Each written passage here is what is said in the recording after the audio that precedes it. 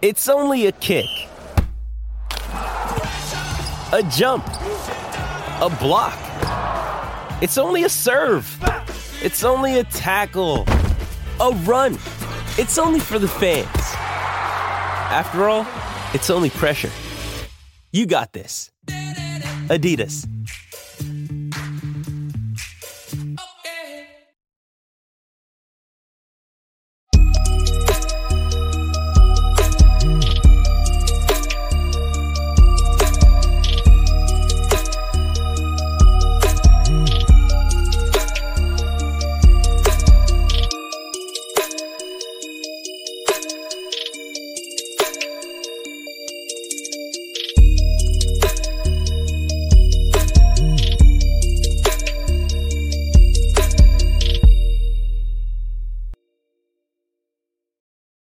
You're listening to the Urban Sports Scene with Wole and the homie Ray Jeezy.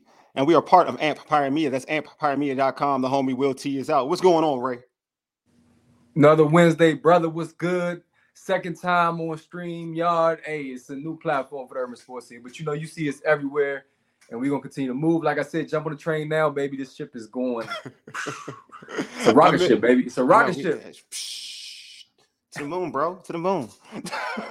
Hey, man, I mentioned Empire Media. Empire Media hosts multiple DMV sports podcast shows, such as the John Keim Report, hosted by ESPN Washington Commanders insider John Keim, and Jones Football, hosted by USA Today insider Mike Jones. Hey, subscribe to our podcast on Spotify, Apple Podcasts, TuneIn, iHeartRadio, and Google Podcasts. Just search the Urban Sports Scene.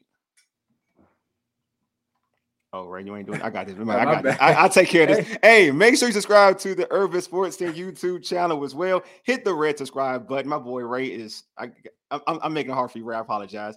And this video, man. Like this video as well. Hey, also, this show can be found on the Podcast DC app, the local app with hundreds of options in local news and health in the DMV region. Download the Podcast DC app to hear all of the Empire shows as well as other great content. And don't forget to tweet us at Urban Sports Scene. Hit us up on IG at Urban Sports Scene and check out our Urban Sports Scene Facebook page. Love it, man. There you go, Ray. You're back on stride now. Also, join our Urban Sports Scene Facebook group. Search Urban Sports Scene, sports bloggers, sports podcasters, and sports debates. Hey, check out our weekly NFL picks on the Football Garbage Time website. Just go to www.footballgarbagetime.com. It is part of the Urban Sports Scene Football Garbage Time Pick'em Challenge. All right, we'll see what normally say, but he's not in the building, but I'll say it. Let's get into our tradition, the pregame. Here's what we have on tap. We'll chat with Tony McGee's Pro Football Plus Washington Commanders reporter Donna Hopkins about the Commanders' season-opening win over the Arizona Cardinals and their upcoming game against the Denver Broncos. Then at 8:30, we'll talk about the Washington Mystics' first-round matchup against the New York Liberty in the WNBA playoffs. The next Liberty beat reporter, Jackie Powell, will join us to talk about that series. And then finally, we'll debate whether Morgan State is the second best football team in Baltimore. Morgan State play-by-play personality Lamont Germany will join us for this segment. But right now, I'm gonna patch her in. You know what I'm saying? I'm gonna patch her in right now. We have Donna Hopkins. Like I mentioned, Donna Hopkins is the Washington Commanders reporter for Tony McGee's Pro Football Plus. Donna, what is going on? Hey, you know what? I'm backstage and I was listening at you two guys cut up, you and Ray. I was like, they already having fun. Yeah, it's my fault. I thought we was on a sports show. It feels like a party. Donna, you know how we are. It's always a party, Donna. But I kind of messed up to start today's show, so I'm the reason for the fun because I'm making mistakes. Wole is going to pull me out the game soon. I will never do that. Like Antonio Gibson. Getting ready to bench you, Ray? Is that what you're saying? He's getting ready to send you to the bench. I'm like Antonio Gibson. I fumbled too much, man. Oh, you had to go there. You see how you go, Donna? You see how you going early? Look at him. I like AG. I like AG though. No doubt. AG cool. Just gotta hold the ball. But Donna, Ray is talking about the game that we saw on Sunday in a sold out season opener at FedEx Field. The Commanders defeated the Cardinals 20-16. Many thought this would be a blowout. I was one of them, but it wasn't. Where are your thoughts on the victory? Oh, you thought it was going to be a blowout? I did. I was wrong. I don't know. Look, you need to wake up and stop drinking that Kool-Aid. I know, Donna, you're right. It was a fight to get this win. I know. I mean, when you go back and look at the win, let's just talk about the sellout. First time in like 20 plus some years. And if you were there at FedEx Stadium, it was rocking. To see that stadium at a wide view, if you had a wide angle, you would have really enjoyed seeing that crowd. It was just packed in there. And as the player said, that 12th man helped them in the end as far as pull out that victory. But when you go back and look at the game overall, let's get into the meat of it. That offense, you can't put no sugar on it. You can't sprinkle it any way. That offense did not look good. And when I look at training camp, I look at preseason. Nobody cares about wins in preseason. But I guess as Ron Rivera said, that it was good that they did win in preseason because that was a starting point. But those games don't count. So the offense, like I said, you can't sprinkle any sugar on it. They just did not look good. Offensive line was an area that we talked about over and over going into the season. They tried to give us hope to say this offensive line is better than what it was, but I did not see that on Sunday. And then Sam, he did not look good at all, but he did rally the team in the second half. But overall, he cannot hold on to the ball that long. I mean, some of the sacks that was created, it was by him. A lot of them were by him, and then some by the offensive line. So when you look at the running game did not get going either. Everybody is saying, what's wrong with Brian Robinson? Well, he's still adjusting to EB's offense. And like you said already, so you wanted to call Antonio Brown out by putting the ball on the carpet. This team cannot afford to have those hiccups as they did, on Sunday. Yeah, that's, I guess, for me, I thought like the offense looked solid until that fumble with Antonio Gibson. It's to a point where, they had some momentum. I think there was 7-6. They were driving. They were in the red zone. I want to say about the 15, 10-yard line, something like that. And he fumbles the football. And, and then that changed the whole, to me, it changed the trajectory of the game of having like an easier victory to a point where now it's a game of, all right, same old Washington. You're going to have another nail biter. If you're going to win a game, it's going to be a nail biter. It's not going to be a blowout. Wally, let me just stop you. The easy game was Dallas blowing out the New York Giants 40-0. Don, we don't mention that.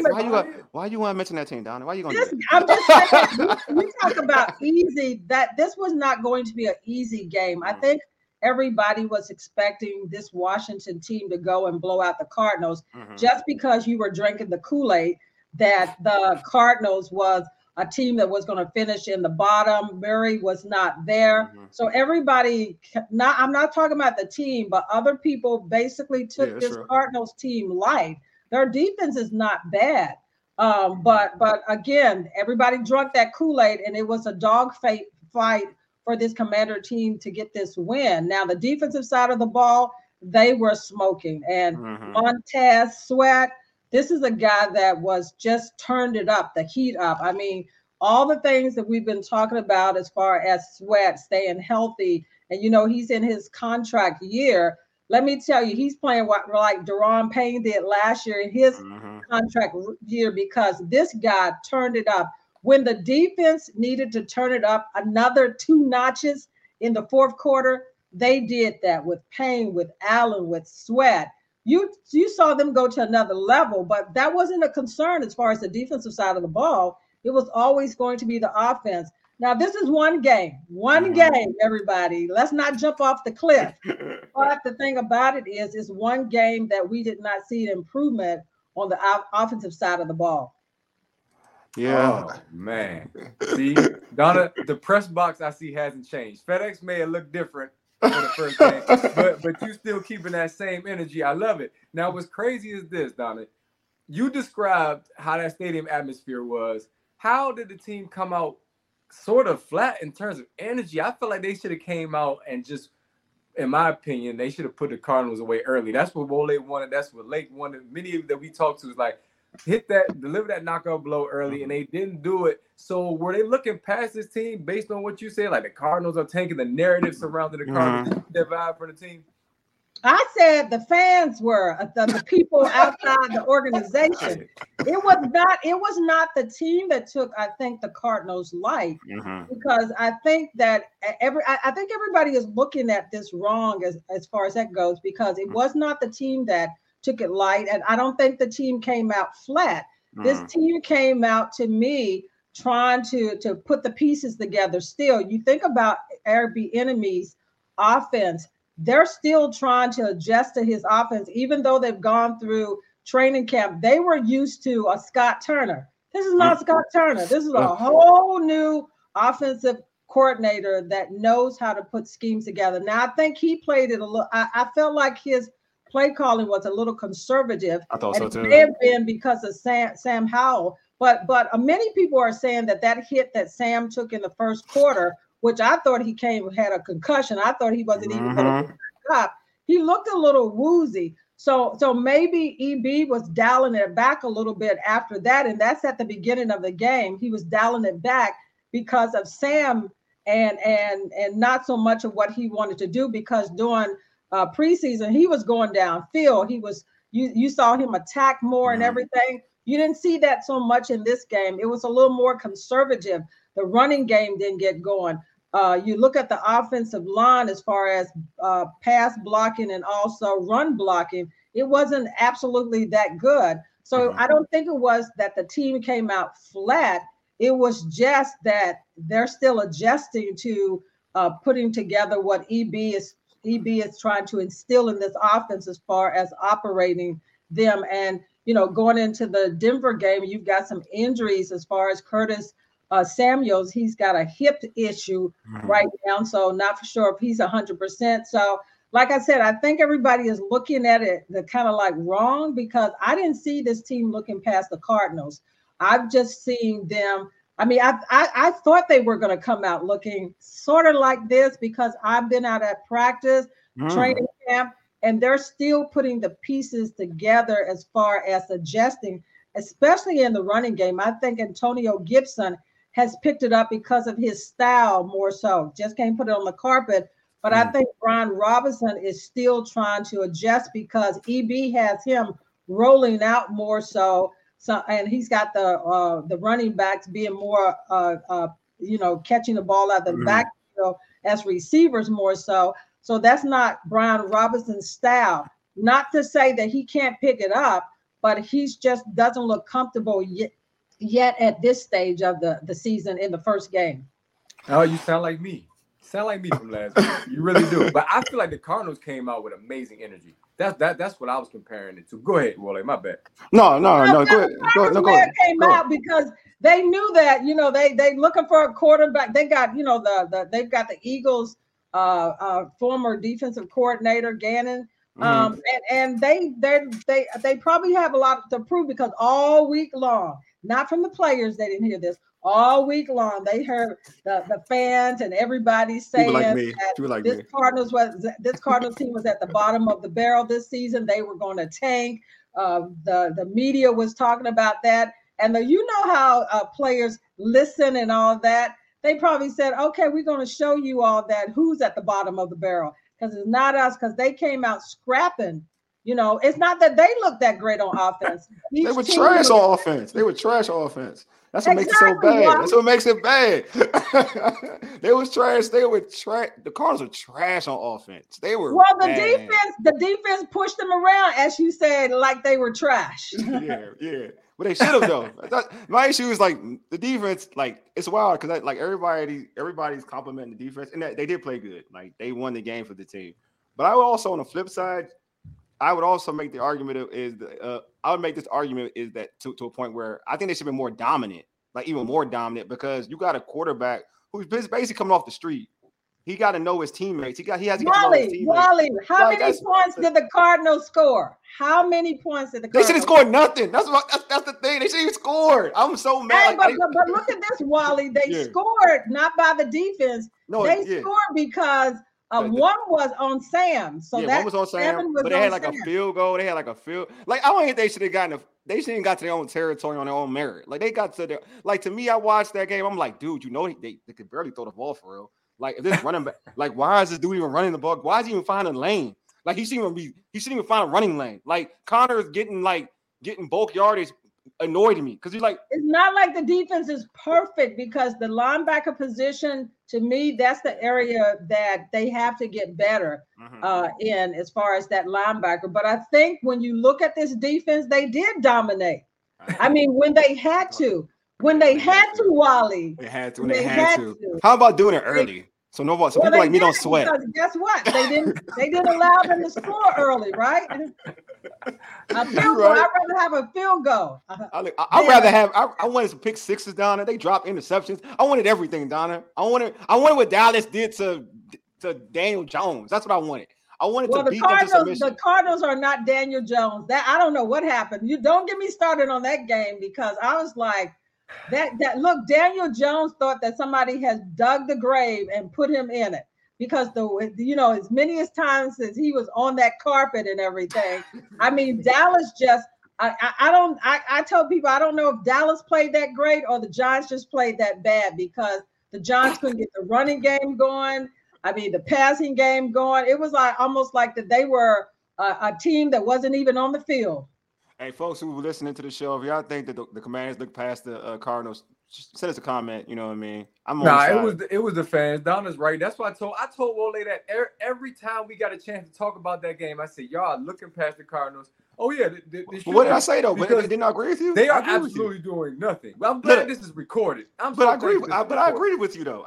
You know what I said? I said that I'm looking past them, but they better not. I said that. That's what I told you. I'm looking past the Cardinals. Wally, I own that. I don't even know why Wally was looking past it because this is the NFL.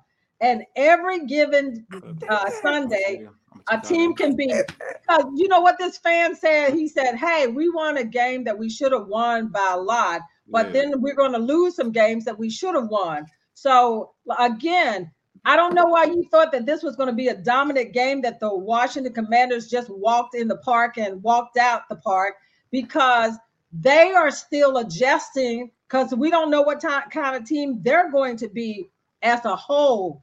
They're still, to me, putting the pieces together. All right, so Donna, go right. Go right. Are we talking about Sam Howell now? Because Donna, you say he didn't play well, but I feel like as much as the defense should be credited for the victory, Sam Howell, the way he bounced back from that hit, he bounced back from some bad plays. He threw a tough touchdown pass, going, I guess, to his left and threw it back to his right. He also ran for a critical first down. He knows how to extend plays. The only throw I didn't like, I mentioned this on our post games when he missed Terry kind of high. Other than that, I felt like for a young guy in his only second career start, I felt like he played pretty well. What were your thoughts about how the young boy played? Hey, Ray, I know you're trying to give him as much support as you possibly can, and I agree with you to some points of what you said, because I think everybody has to realize that this is Sam's second game as a pro, and he's still adjusting to the situation. But the thing about it is that when you look at, I look at the total picture and everything. And if you're looking at how he played, now he did bounce back. And I like what Eric Bieniemy said about Sam is he's a guy that can make a mistake, but then he can learn and adjust right away in cleaning up that mistake. And that's what you're talking about, that you saw probably in the fourth quarter. But when you look at his play overall, he did not get rid of the ball. That's something that they were trying to work with him during training camps and during the preseason, is that because of the offensive line, he's got to learn how to get rid of the ball faster, because if the offensive line is collapsing, then that quarterback has to be able to look through his progressions. And sometimes he didn't look at his progressions long enough. If he had looked at them just a little bit longer, he wouldn't have made some of the mistakes. And that's learning, I mean, as he goes along. But that's some of the areas that I'm talking about that he did not play well in. And when he got hit out of bounds, which could have been his career for this season with concussions, he should have gotten rid of that ball quicker, because he wouldn't have even been hit. And then in other situations, when he held onto the ball, he was sacked. And also he just got to, when he's moving, he's got to secure the ball. So if you're looking at the overall picture of Sam, yes, he did some good things, but he's got to be better. I mean, this has to be accelerated learning because they've got some tough teams coming up that they've got to face. So I'm not saying that he's not going to be a good quarterback because I like Sam. I like how, he's even keel. I mean, I like how he can adjust on the fly, and that he doesn't let his mistakes, weigh on him throughout the game. So he did do some good things, but overall, he did not play well, and this offense didn't play well. Remember, I told you don't try to sprinkle the little sugar on it because it's none to sprinkle on. All right, so Donna, you mentioned the Broncos. The Commanders have the Broncos next. What are your keys to a victory against the Broncos? Now, Sean Payton is back as a head coach. He was out for a year in the booth.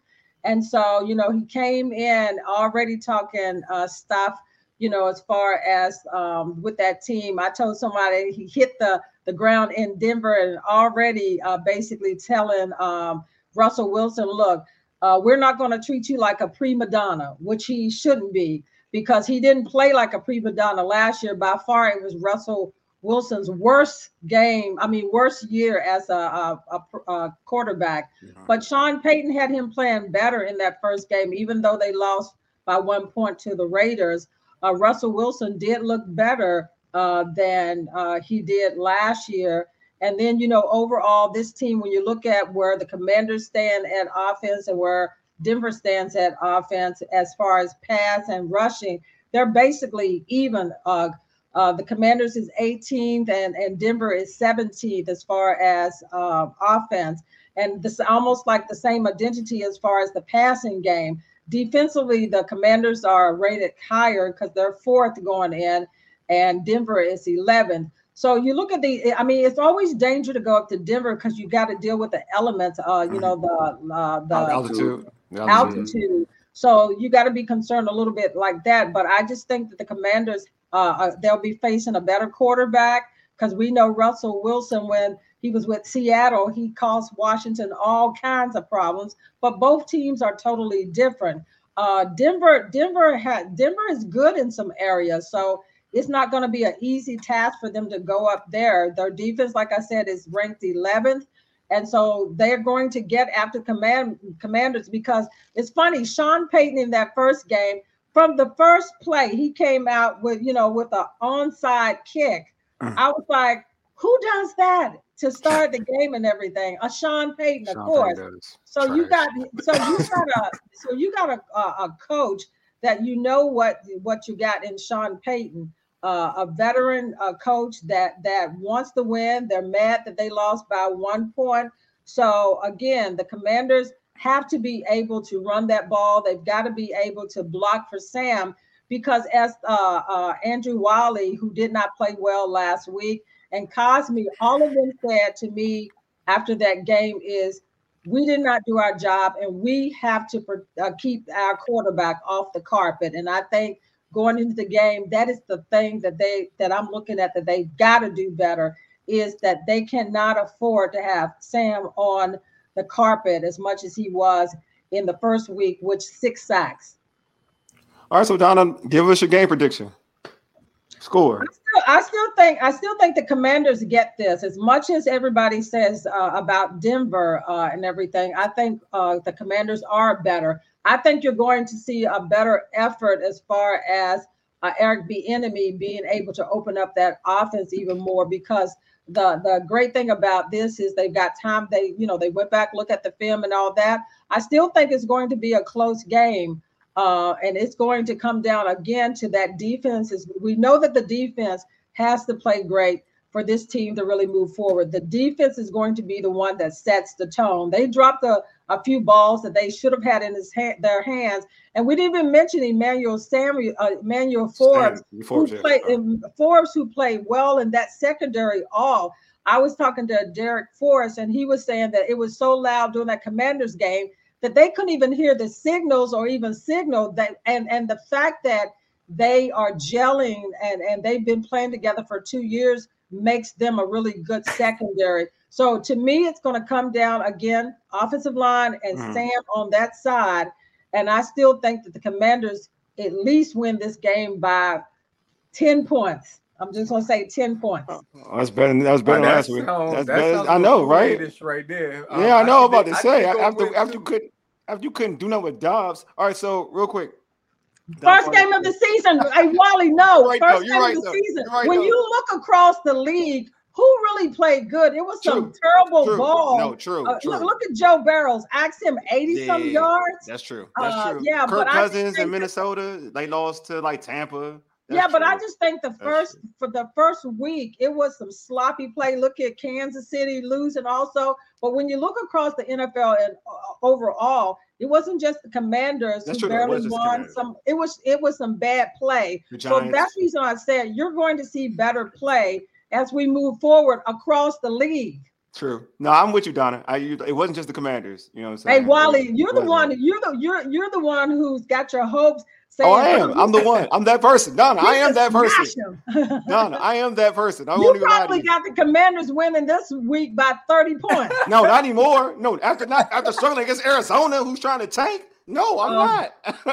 you lose confidence. Donna, you're nicer than me. I don't even like this. To me, this game up in the air. I'm like, no, Donna. It's like here's why they win this week. Here's why they win. If they win, is because they're not going to turn the ball over like they did against Arizona. I can promise you that. And unfortunately, as much as I like AG, he's probably not going to see as much playing time because as soon as he put that ball on the ground, you didn't see him again. You didn't see him until the fourth quarter. The fourth quarter, yeah. What that says to me is Coach Rivera is sending a clear message that we're not going to be a turnover football team this year. We're going to be a team that controls the clock, and we manage the game. We help our young quarterback out. If they protect, I see them winning too, Don. I really do. Yeah, it was mistakes that killed them on last week against the Cardinals. If you take away those 2 turnovers, because those 2 areas were AG, they were in a scoring position, either a field goal or a touchdown. They came up with 0. And then the Sam one, the fumble, they came up with 7. So if you take those away, Wally, it becomes an easier win. That's all I'm saying, Wally. That's all I'm saying. I mean, that sounds good. That sounds good, Donna. Hey, Donna, real quick before I let you go, I do want to ask you one question. Do you think I trashed like Sunday's performance, but do you think Sunday's performance was good enough to keep the fans coming to games? Oh, definitely. They already saying a scoop of mine said that the game, a next home game, is almost a sellout right now. Wow. That's dope. That is dope. Well, they like where this, but people got to remember, give this new ownership time enough to put all the pieces together. They're still piecing it together. Look at the Jets. They're looking for a quarterback, and the funny thing about it is they wanted to trade for Jacoby. I'm here. Why would I give up him? Because if Sam goes down, and it was close for that happening. Yeah, exactly. I agree. He would have had to step in. So they would be crazy if they even dealt him, because look how desperate they are to get him. Being that his other quarterbacks out there, the Carson Wentz and all of those are out there, but did they want them? They tried to come for Washington's backup. I don't think they want no Carson. Hey, Donna, before we let you go, man, how could our listeners catch your content on social media? And also, how can they catch you on pod? How can they catch you on pod? X, it's called XL. It's XL, man. It's XL. How can they check your podcast out on YouTube and stuff? Yeah, YouTube in the minute. They can go and click on that and catch us. YouTube channel, Tony McGee's Pro Football Plus.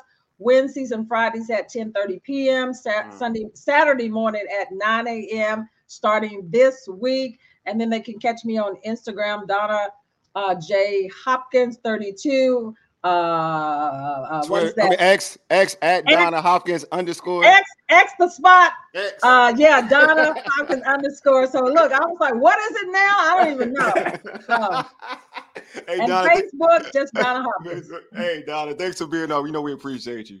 And Donna, also tell them what time the show airs. I did. Okay. Wednesdays and Fridays at 10:30 p.m. Okay. Saturday morning at 9 a.m. Hey, Ray, see, he's still worried about last week's game that he. Man. Nah, he's going through a lot, man. He's going through a lot right now. I got had surgery. Hey, Wally, I want you to stay off that basketball court. You got old legs.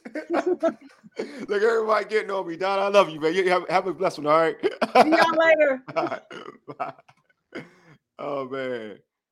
That's Donna Hopkins, man. Donna is awesome. always dope. But see, Donna is saying everything that I was saying last week about the fans overlooking the Cardinals. You remember our same discussion? You said that. Yeah, but the only thing I didn't agree with, like I said, was I feel like for Sam playing his second game, I mean, he made some big mistakes, but he bounced back from it. That's what you want, a young quarterback. Versus you saw a guy like Bryce Young, top overall pick. He sort of struggled in the second half because he made some mistakes and it rattled him. And he realized he's on another level. It's difficult for young quarterbacks in the league. We know that anyway. And I think you got a mentally tough dude in Mr. Sam Howell. And then you posted that stat on X. I'm going to keep saying it about how Sam Howell looked like the best quarterback in the NFC East after week 1. Oh, yeah. I want to show it to you because as the argument you made. You know what I'm saying? I said by the end of the year, I think he's going to be in discussion. Yeah, I'm saying like to a point where you were saying like, when you said Dak game, you know, you were saying you were talking about Dak game. You said Dak's good, but you know what I'm saying? Like, you could see Sam Howell having better stats than Dak. So I'm just saying, I'm just showing that. I was showing you that because what you told me. That's a it's part of your argument. My dude. It's part of your argument. That absolutely, but I'm glad you did because again, if he plays so bad, according to some people, and we throw around these crazy words, but look at where he ended up in comparison to the other 3. True. The Commander season. Well, anyway, we're talking about the Commander season. Basically, just started. They 1-0. You know what I'm saying? So it's all dope. But the Mystics postseason is just beginning. Real quick, let's introduce our guests. All right. Right now, let's introduce our guests. Right now, we have New York Liberty beat reporter for the Next and freelance women's basketball reporter, Jackie Powell on the pod. What's up, Jackie? And welcome to the Urban Sports Team. Hello. Thank you for having me. I can't wait to get into this. This is awesome. Glad to have you on. But Jackie, before we get into before we talk about the playoffs and whatnot, can you tell our listeners about the Next? Oh, absolutely. TheNextHoops.com. We are an independent newsroom that only covers women's basketball. And so throughout the sport's entire history, it's been dealing with a lack of competent all-the-time coverage. And so our mission is to make sure that every single team in the WNBA gets covered. Every single women's basketball college conference gets covered. EuroLeague women's teams get covered. High school teams get covered. We try to cover as much women's basketball as we can. Oh, that's awesome. So who is your all-time favorite women's basketball player? Oh my gosh. Good question. I put you on the spot. I'm sorry. I just thought about it. I was like, you know what? Let me just ask this question. That one I was not ready for at all. Man, it could be current. You don't have to go far. You can be as current. You can be current if you want. It could be current. I mean, I got to think about who I have a lot of respect for. I mean,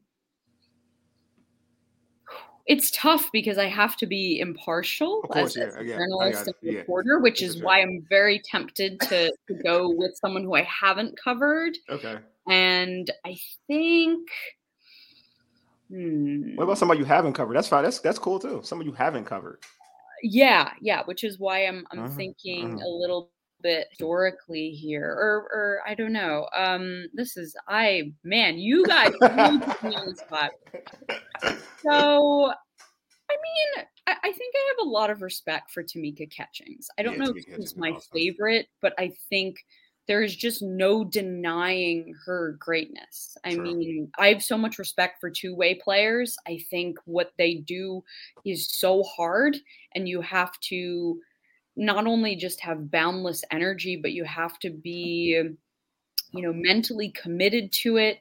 You have to have a certain, athleticism. And so Tamika Catchings, people talk about who the GOAT is or whatnot. I mean, I know Diana Taurasi has scored the most points ever, but Tamika Catchings was just excellent on both ends. And there are not a lot of people in the history of the WNBA who are like Tamika Catchings. So I like that one. I like that one. That question really stumped you. Listen, welcome to the show. It's a good thing that you know how we roll now. So next time you come on, because you're gonna come on in the future, now you can be prepared for the tough questions. But I want to ask you this because it's been a historic season in the WNBA, and according to the media, two teams matter: the Aces and the Liberty. Everybody else is shooting for third place. But Connecticut is my sleeper because they've been on the cusp of winning. How excited are you about the playoffs just based on the historic nature, the amount of wins that the Liberty racked up, which I know you're familiar with, and also the Aces? That was crazy. They were like the Bulls, and I don't know what year that was. Well, the Bulls only lost what? 72 and 10. I forgot that year. No, I don't know what year. I want to say 96, 97. The Warriors were 73-9, but that was how the Aces were this year. And then you got like I said, the Liberty right behind them. So are you excited just with these two powerhouses and then everybody else? I mean, I think what makes this exciting is the potential for it to raise the coverage and the visibility of the WNBA. I think when you have something like this, that is what you are able to potentially see. And it's frustrating for, I guess, the 6 other teams that are also in this postseason. But when there is a narrative and a framing like this that really has not existed in the league's history, I mean, there have been other rivalries, but there is just something, I guess, very monumentous about this because of who are on both of these teams and the personalities on these two teams. I guess the fact that we're really in this social media era where you have younger players that really created a following in their platform before coming into the WNBA. So they're able to, I guess, be on an even bigger stage, if that makes sense. I mean, the Minnesota Lynx and the LA Sparks had a rivalry in like the 2010s. And so that was quite important for the league because it sort of proved itself to ESPN that, hey, like people are watching this, these fan bases are getting excited about this. And so when you have another potentially huge rivalry, what that's going to do is that's just going to take the league to a whole other level, which the W needs. Absolutely. So we talk about Brianna, of course, she's a star, and we know who she is. Sabrina's an up-and-coming star. Jonquel, I mean, we saw her here in the DMV play against the Mystics in the finals a few years back, and, I mean, she had the sun right there. So with all this star power that the Liberty have, what chance do you give the Mystics, who split the regular season head-to-head matchup with the Liberty? So I think it's really interesting you say this because after the Mystics beat the Liberty on the final Sunday afternoon of the regular season, Natasha Cloud and Brittany Sykes were in post-game media and they were like, listen, like, we really like this matchup against the Liberty. And I've been trying to think, well, what's the reason why? The Mystics are really built to defend a team like the Liberty and, to be quite honest, the Aces as well. And that's because their backcourt is, I don't know, one of the best defensive backcourts I think this league has ever seen. When you are putting out Natasha Cloud, Brittany Sykes, and Ariel Atkins, 3 players who have been on many all-defensive teams, when you're putting those 3 out, you are able to make an offense less potent. And the Liberty are known to, it was really interesting. Chiney Ogwumike was talking on WNBA Countdown before the playoff games that are going to be on tonight. And she was like, the thing about the Liberty is they don't dribble the ball a lot. And they pass it very quickly. They led the league in assist percentage. And so what the Mystics are brilliant at doing is they're really good at disrupting that because of the 3 guards that are able to make Sabrina Ionescu and Courtney Vandersloot and even Benijah Laney. I mean, they gave her some trouble on Sunday when the Liberty are known to post her up against smaller guards, and the Mystics were ready for it. So that's sort of what has made the Liberty a little bit less potent against the Mystics. It's because the Mystics have this trio of defensive guards that just get in your face and annoy you. So would you say that the key for the Mystics is more defense oriented? For me, I'm thinking like to me, Delle Donne has to have an amazing series for them to even compete in this series. But I mean, I'm listening to you, and I'm listening to you, and it's like the key is to be solid on defense and keep that trend going. Which is more important, solid defensive effort or Delle Donne having an amazing series? So I think you need a little bit of both. Gotcha. And this is not a cop-out. I actually heard some of what Eric Tebow, head coach of the Washington Mystics, had to say this afternoon. And since the Mystics have had so many injuries, and I do want to say Shakira Austin has been ruled out both Friday and Tuesday, which it's really disappointing, and that's really huge. I mean, if she was able to play, I for sure would be saying that this thing was going to 3 games. Oh wow! But she is not, and I respect their process. Shakira Austin, her potential is, I mean, her limits are really. I don't think she really has any, at least when she's healthy. And so you want, with a young player and a prospect like that, you want to make sure that she has the best medical care and that things are fixed and not forced.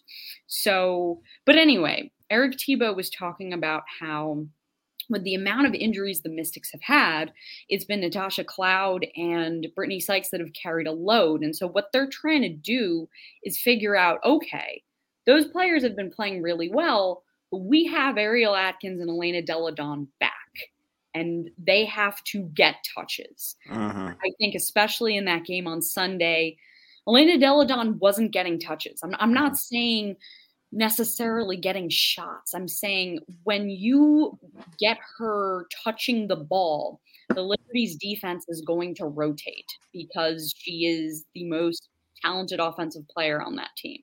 And when you get the Liberty's defense to rotate, the Mystics can then take advantage of that. So you have to move the ball and find Elena Delle Donne, find Ariel Atkins. You have to make the Liberty rotate and move instead of being able to double some of their slashers in Cloud and Sykes. So Eric Tebow was sort of saying that's what we need to be aware of, and that it's been difficult because these players are sort of right when both Elena Delle Donne and Atkins got injured was when the Mystics offense was actually really clicking. And so you take those two away and it's like one step forward and 2 steps back. And so they're trying to sort of figure out the chemistry again, which is really difficult. It's incredibly difficult what they are trying to do in this series.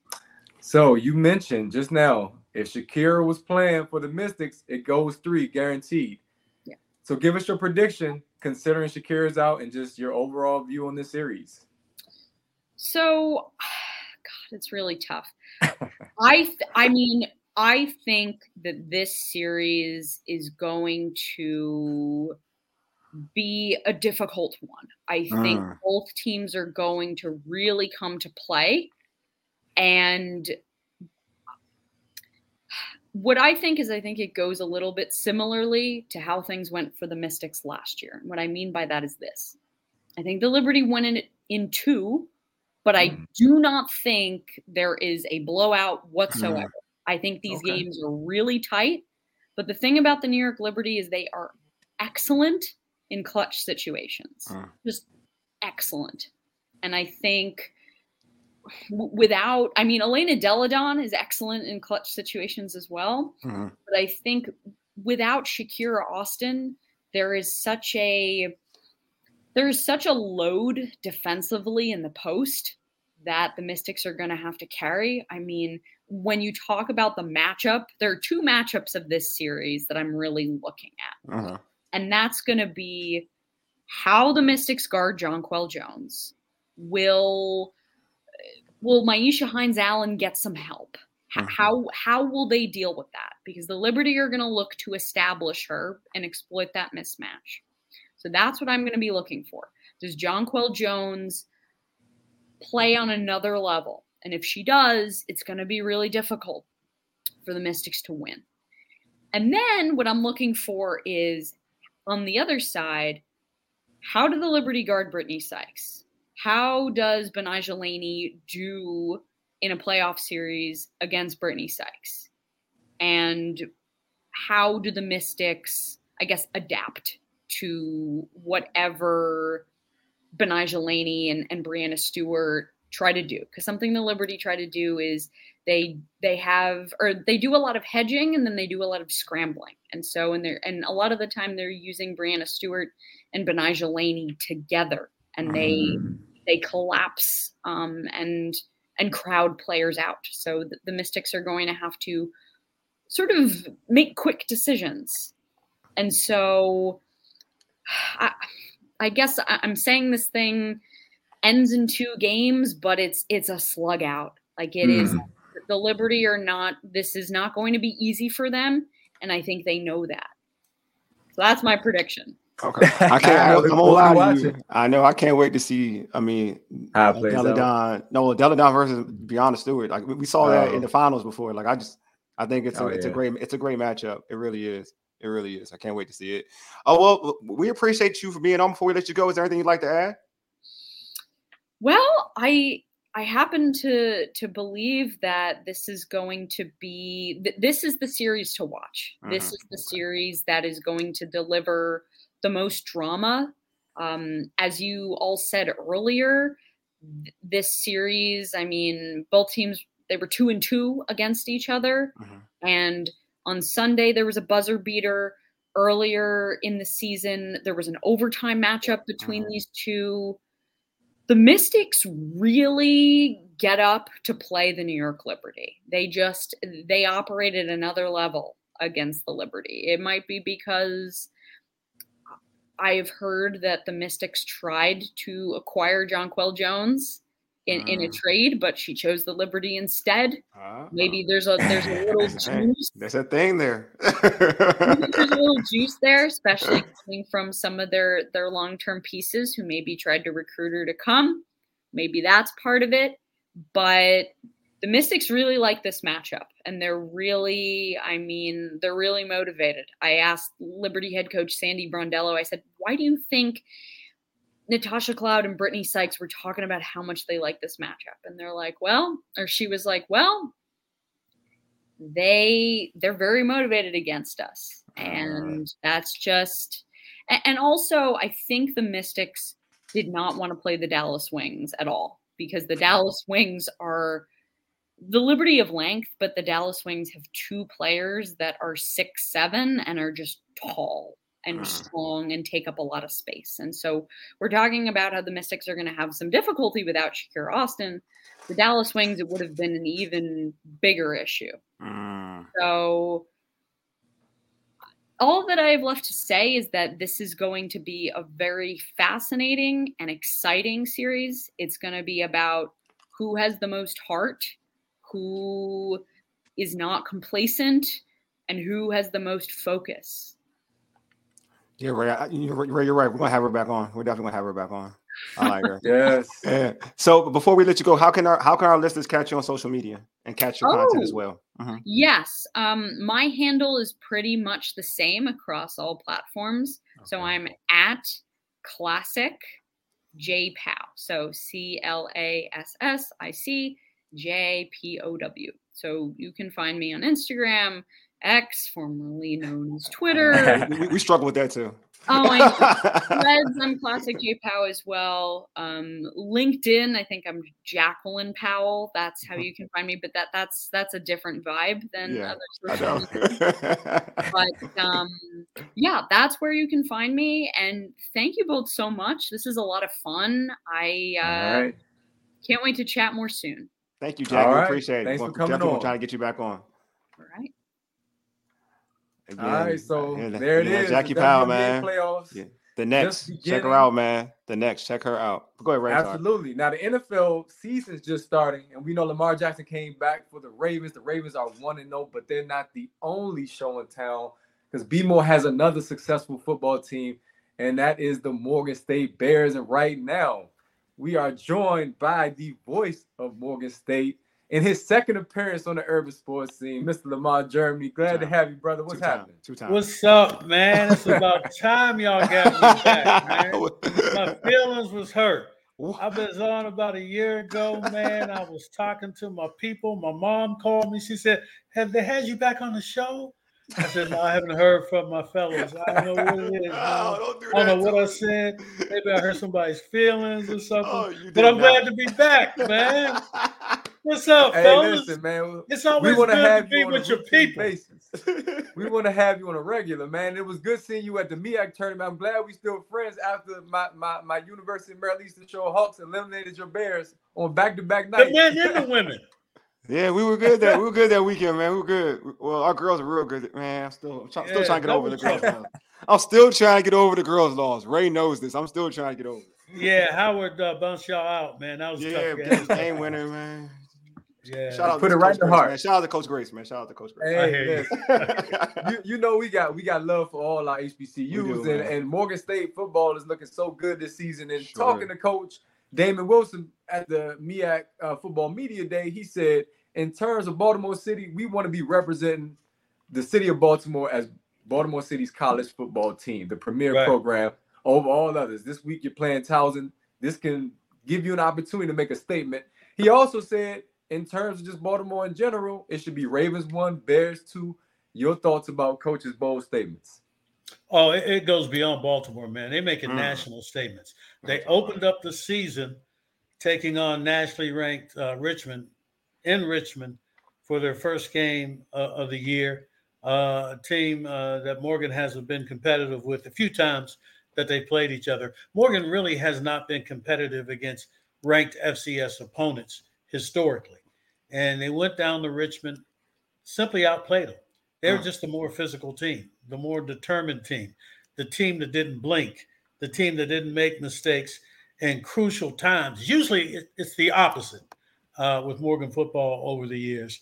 But they went down there with a purpose, and they just outplayed them and beat them in their own backyard. And that raised some eyebrows. And the question was, okay, maybe it's just a fluke, maybe it's just one game, stuff happens. What's going to happen when they have to play an FBS team the following week? So this past Saturday, they played FBS level Akron. This is the fourth time they played Akron. And the three previous times, they lost 41-0. They lost 66-6. And they lost 41-7 in the three previous.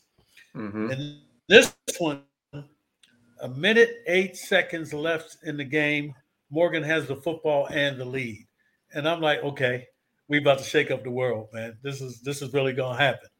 And so in my head, I'm semi-celebrating. You know, it's kind of like when your Hawks look like they're going to win. And so you're like, okay, we got this one. I was in one of those, we got this one modes. We got the rock. There's 108 left on the clock. And we got the ball. We good. And I'm thinking, okay, let's go ahead and take some knees. And let's get out of Richmond out of Akron with the dub. You know, that's what I'm saying. We decided to be a little bit more aggressive. We wanted to try to get that first down to really just put it away. And so we didn't take a knee. And on third down, we ran a play, sweep outside. CJ Nunnerly, the defensive end, was one-on-one with our running back, J.J. Davis, hit him, stripped him. And then the linebacker, Brian McCoy, the ball just bounced right to him. The football can bounce all kind of ways, but it bounced right to him and unencumbered right into the end zone.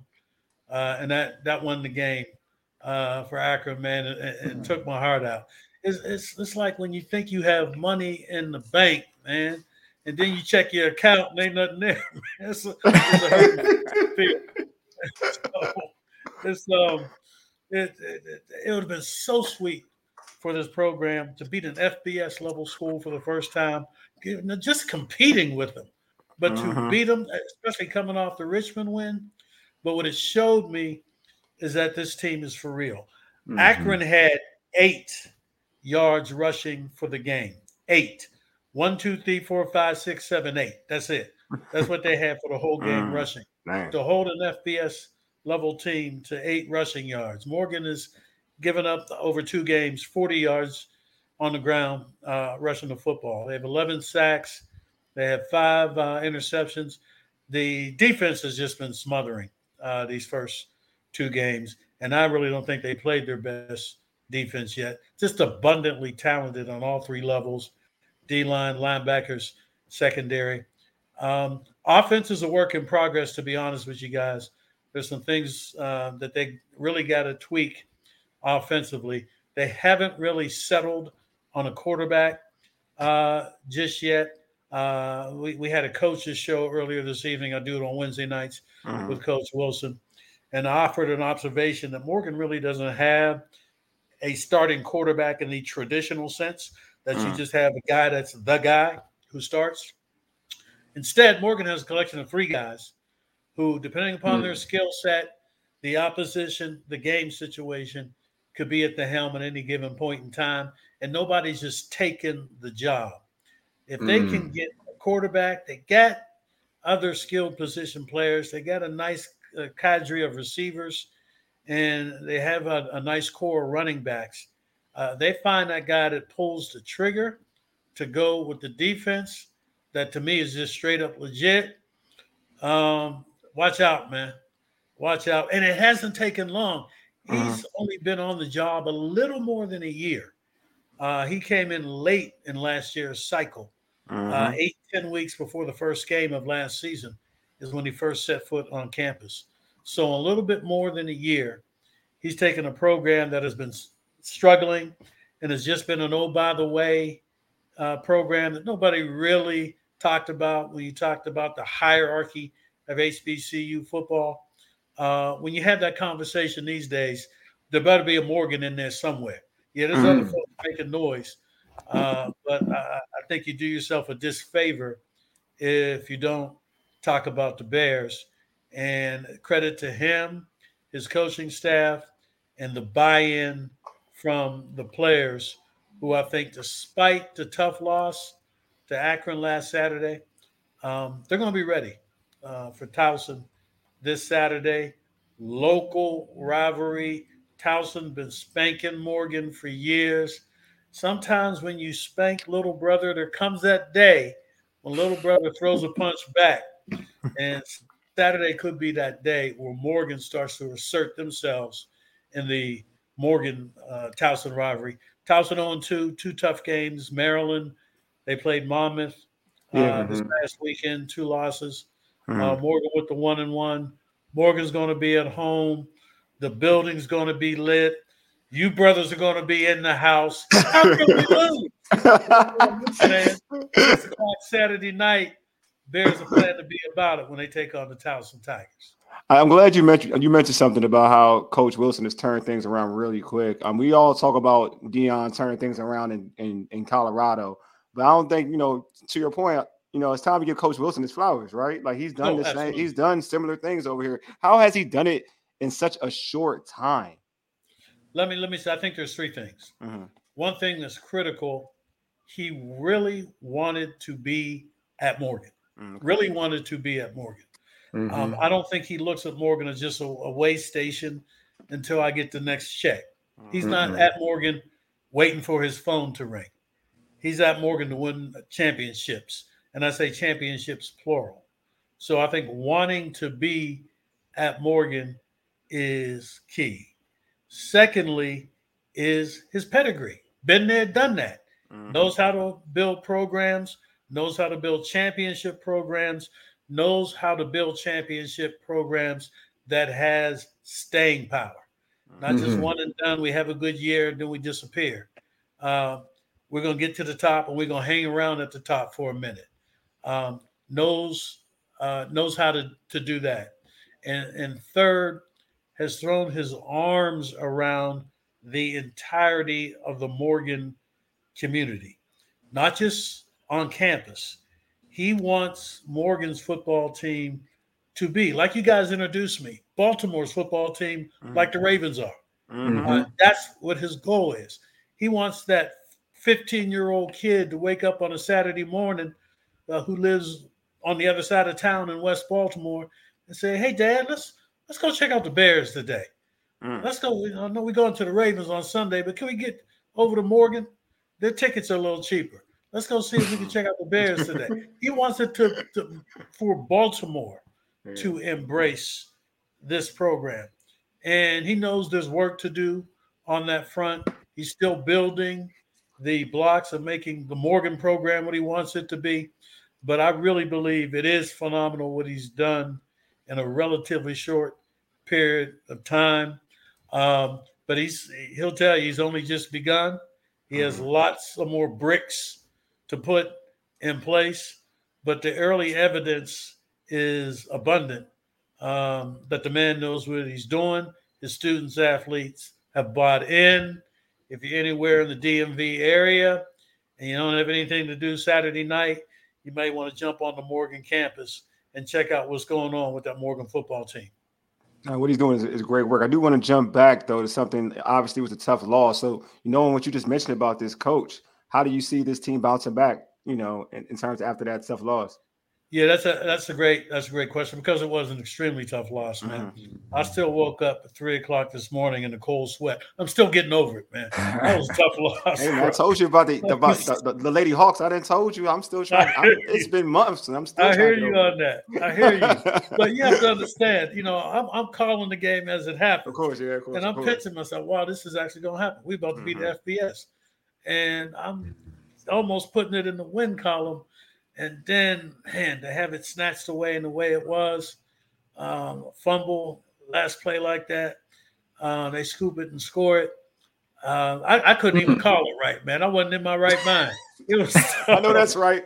I would be the same way. I would be the same exact way. I get Make that thing happen, man. But to your question, though, what impact on the players? Yeah. Now, can they flush it and just focus on, because Towson don't care about that. Yeah. They don't care nothing about what happened to you last week, how you lost. They ain't feeling sorry for you. They don't care. They don't have any wins. That's all they care about. They're trying to get their first win. So we have to, as a program, the players, the coaches, forget about Akron. The fact of the matter is we can do nothing about Akron anymore. It's in the rearview mirror. And Coach Wilson said, he had the same philosophy after the big win over Richmond. It's a big win. Enjoy it for 24 hours. They did. Now you just got to flush that. That's over. Now it's about Akron.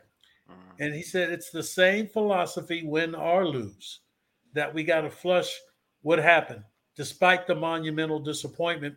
And in the show earlier tonight, he said throughout the week of practice, he knows that his players are now concentrating on Towson. Towson is the mission. He got a rule that when we lose, no talking on the bus, or in this case, it was the plane. And he says the reason is simple. What do you got to talk about? We took the L. If y'all want to chat it up, then y'all got to start getting some wins. And then you can talk all you want to. So 24 hours, flushed it. And now it's about the Towson Tigers. And guys, what they say about defense. It travels. It goes home, away. It's one part of the game that can be consistent. And the defense that they played through these first two games against quality opponents has been eye-popping. 11 sacks through two games. That's sixth in the country. 4 interceptions in the two games. All Hawks in that secondary. That's first in the MEAC conference, giving up 40 yards a game on the ground. Fifth in the nation in that category. Total defense is 12th in the country. They've just been doing some things on defense against quality opponents that make you wonder what's going to happen when they really get it in gear. As a group, they'll tell you, we still coalescing. We still putting the pieces together on this thing. And that's an attribute to, of course, the head coach Wilson and his coordinator on the defensive side, Antone Sewell. They've just done a tremendous job. And I think as that offense becomes more and more in sync, that's when we start using words like juggernaut. We ain't the juggernaut stage yet because the complete team isn't there yet. But they're building towards that, and they've been very impressive in the first two games. I'm glad you said you're building towards that because that's my last question. Wole and I were having a spirited debate before we started the show tonight about can Morgan compete with Central to win the MEAC and ultimately advance to the Celebration Bowl. And I would love for that. I mean, the MEAC needs this. As we saw in basketball last year, when you have multiple teams who are good, who can compete at a high level, it's just great for the conference. It's great for the growth of the conference, but also for the universities. So can this Morgan State team compete for a MEAC championship and ultimately win it and advance to a Celebration Bowl? A year ago, they played North Carolina Central in Durham on a Thursday night and got tattooed. Was not competitive. They had completely blown out of the water. And Morgan left North Carolina Central's campus knowing, you know what, we just played the champs. And they went on, of course, to win not only the MEAC, but the Celebration Bowl. And we've learned the level we have to be on if we are going to be in that same category moving forward. The biggest irony is the way the schedule sets up this year in the MEAC. Morgan's first MEAC game, Central's first MEAC game against Morgan. Right off the bat, Morgan going to find out, okay, are we really all that or not? We about to find out quick. It's going to be a Thursday night on Morgan's campus. First game of the MEAC for both Central and Morgan. Somebody's going to get their feelings hurt. And as you guys know, MEAC has so few teams, football players in particular. You lose a game and you're in trouble. You're in trouble. I'm not going to say it's lights out, but it's an uphill climb once you take that L. And somebody's taking that L on Thursday night. Might be the champs, Central, might be Morgan. But that's going to make that game monumental. And then the other team that I think you got to look out for in the MEAC is Howard. They finished in a regular season tie with Central last year. Central beat them decisively in the regular season. But we know Howard finished with only that one loss. Morgan plays Howard the last game of the season. So first game, last game could be consequential for Morgan once the MEAC party begins. But I've been a politician. I didn't answer your question. Let me answer your question. Can Morgan compete against Central? That's what y'all asked me. I danced all around it. Let me go ahead to that. I think defensively, absolutely. I don't think there's any question about it that Morgan's defense is going to be problems for anybody to deal with. I don't care who you are. I don't care if you're Davius Richards, who is the best quarterback in the MEAC, but no quarterback likes being on their butt. And Morgan puts people on their behind on a regular. I think the question is, again, that Morgan offense. I think right now Central is the more balanced team, both on paper and in performance. Morgan has to be a better balanced team. What they bring on defense, they got to bring something similar on offense. They got to bring something similar on special teams. So can Morgan become more balanced? I think that's the question. And if they can, I think the answer is yes. They can be competitive against the North Carolina Central. I do have one question before I let you go. You mentioned we all started this show talking about being the second best team in Baltimore. Obviously, you have this great pro team, this great organization in the Ravens right in your backyard. Do players come out there and show support to the young men? They do. Okay. Before Morgan hired Damon Wilson, they were entertaining the notion of hiring not only maybe Ray Lewis, but Ed Reed. Yeah, of course, yeah. Ed Reed did go on the Bethune for a few minutes. You guys, I'm sure, are aware of how that worked out. I like how you did that. Kudos. Actually, in my view, I actually think Morgan made the right choice. I think so nothing too. Against Ray and nothing against Ed Reed. Again, I think you got to hire a guy that really wants to be a Morgan. The focus is Morgan. I'm rolling up my sleeve to make this Morgan thing happen. And I think Damon was the right guy in the right place. But to your original question, there is that Raven Morgan connection. The Ravens band, they practice it on game days. They even use Morgan's facility as their way station when they get ready to go downtown for the games that they have at home on Sundays. So there is that rapport between the two. The Ravens have more or less held up their end. They've been consistently a competitive team. It's Morgan's turn to do that. And this may be the year that Morgan starts to make their mark. Well, I think Ray and I will agree they did make the right choice, and I just think that Coach Wilson everywhere he's went, he's turned things around. That's his resume. That's what he's done, and he's doing. It seems like he's doing the same thing in Morgan. Yeah, no I'm question. saying kudos to Morgan. Kudos to Morgan for making that choice, because it sounded as though Ed Reed wanted a certain level of control, and Morgan said, "Nah." And that's showing that you have faith and confidence in your university as a brand, that you don't need to bring in a big name, just let him overhaul it, as opposed to bringing a coach that knows how to do it the right way. I'm just saying that's my thing. I know, bro. You've been preaching this thing throughout all HBCU platforms. Maybe give us a MythBuster, Mr. Germany. I'm gonna call you. You know what I mean? Because you spit knowledge. I gotta show homage to the OG. So I heard rumors that Damon wanted to be the coach before Tyrone Wheatley was hired, but of course Wheatley became the coach, and he waited instead of taking another job because he wanted to be at Morgan State that much. Is that true? Yeah, he's actually pursued the Morgan job, to my knowledge, at least twice. At least that I'm aware of. For whatever reason, and I think it was misguided reasons, we decided to go in another direction. And Damon was patient. He just waited his turn, waited his time. And when another opportunity surfaced, he jumped on it. And this time around, we hired him. I was actually surprised when he was hired last year because it was so late. I thought we were just going to go with an interim coach for last season, the 2022 season, and then get our long-term coach after that. But we got a new AD. That AD, she said, no, I want who I want, and I want who I want now. And in retrospect, I think it was a good decision. I actually was really surprised because I was like, it's 8 weeks, we got to play a game.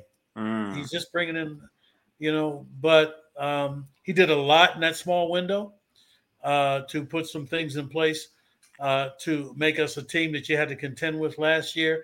And now that he had the full year, the full cycle this year, he brought in some ballers.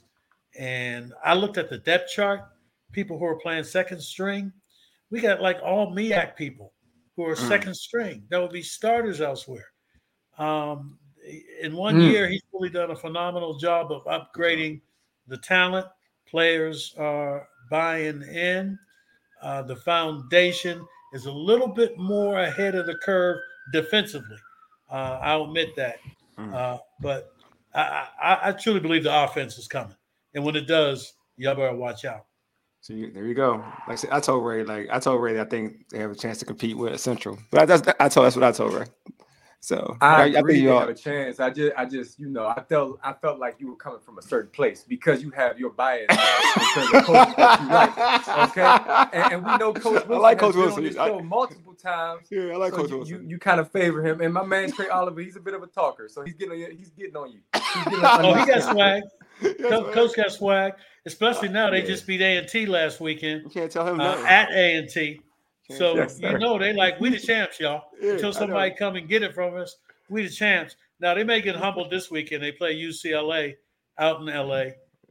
This weekend. That might be tough. We'll see. I think they actually may give them a game. But I've already got it circled on my calendar. Morgan against Central, Thursday night, October 17th. And the Bmore, baby.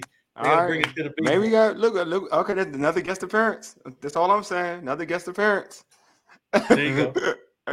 There you go. Hey, great to have you, man. This has been a pleasure. Before we let you go, do you want to plug anything? Do you want to plug anything? Let's see. Radio G across all social media platforms. That's Radio GEE. That's where you can find me. And if you can't make it to Baltimore, punch us up. 6:00 Saturday night. Pregame show is at 5:45. You can hear the broadcast on WEAA.org. WEAA.org. We bring it with some swag. The Bears and the Towson Tigers Saturday night showdown. They call it the Battle of Baltimore. I told Coach earlier in the show, when it's the Battle of Baltimore, you're either going to be in first place or last place. That's it. Those are the only two options. So we're going to see if the Bears can be in first place after this is over in Baltimore. Love it. Well, thanks for being on. We appreciate it. Thank you so much. My pleasure. Don't wait so long next time to ring my phone, brothers. All right, we won't. Ray, I won't, man. I'll be in touch. Blame me. Hopefully don't blame Ray. Blame me. Saturday. I'm gonna try to catch you on Saturday. I want to get an interview with you on Saturday in person. That'll work. Holler at me on Saturday, man. We gonna connect. All right, sounds good to me. Absolutely. All right. Have a blessed one. Thank you again. We appreciate it. Definitely do. My pleasure. Y'all be good. All right, take care. Peace. Oh man, it's been the dopest show we had in a while, man. I must say. It's a good show. It's a great show because we're doing video. Right? We out here, dog. We out here in these streets. Hey, listen. I like the studio feel. I like being in front of the microphone. So I miss. I know you do. So, I know we're gonna be able to do a multitude of things as we move. Oh, forward. you mean you like being in person? You mean like being a person doing it? Oh yeah, it was cool. Not necessarily that, but just because we're gonna be around each other. This gives me pandemic vibes. This is where this. Oh, I got you. Yeah. You know what I'm saying? So. I like being in person, but Saturday Morgan State is dope. Morgan, you know, I'm a fan of HBCU football. I have no dog in the fight, so I can just enjoy it. You should too. I love my HBCUs. Let's go. Stop hating, man. I ain't hating. I actually like Coach Oliver. I'm keep the buck. I do like Coach Oliver. I feel like you're making me seem like I like Coach Oliver. I think he's dope. You know what I'm saying? I think it's swag. I'm just biased when it comes to Coach Wilson, though. That's all it is. I'm biased. That's all I said. I'm biased. I'm biased. I own that, bro. I'm real. I'm biased as a mug. Coach Wilson, it's my guy too, brother. Yeah, man. You know what I'm saying? He dope, man. He a real one. That's real talk. And that's real. Let me start the show. We went overtime again. I know, man. This has been a great show, man. Like Ray said, this has been one of the dopest shows in a while, but the energy is just dope like that. That's what it is. That's what time it is when you got momentum. But anyway, subscribe to our podcast on Spotify, iTunes, Apple Podcasts, TuneIn, iHeartRadio, and Google Podcasts. Just search the Urban Sports Scene. Also follow us on Twitter, X, not even Twitter, X at Urban Sports Scene, IG at Urban Sports Scene, and like our Urban Sports Scene Facebook page. Make sure you subscribe to the Urban Sports Scene YouTube channel as well. Some of y'all who are watching it, please click that red subscribe button, like this video. And check out the home of the Urban Sports Scene, Amplifier Media at amplifiermedia.com. And this show can be found on the Podcast DC app. Download the Podcast DC app to hear all of the Amplifier shows as well as other great content. Man, this has been a great show. I'm saying, hopefully we get the homie Will T on this show. You know what I'm saying? We all three of us, we can have 3 boxes. Don't take that face, dude. Anyway, you've been listening to the Urban Sports Scene for I Just. You dig? Deuces. Hey, Mega. Dig this out, big homie.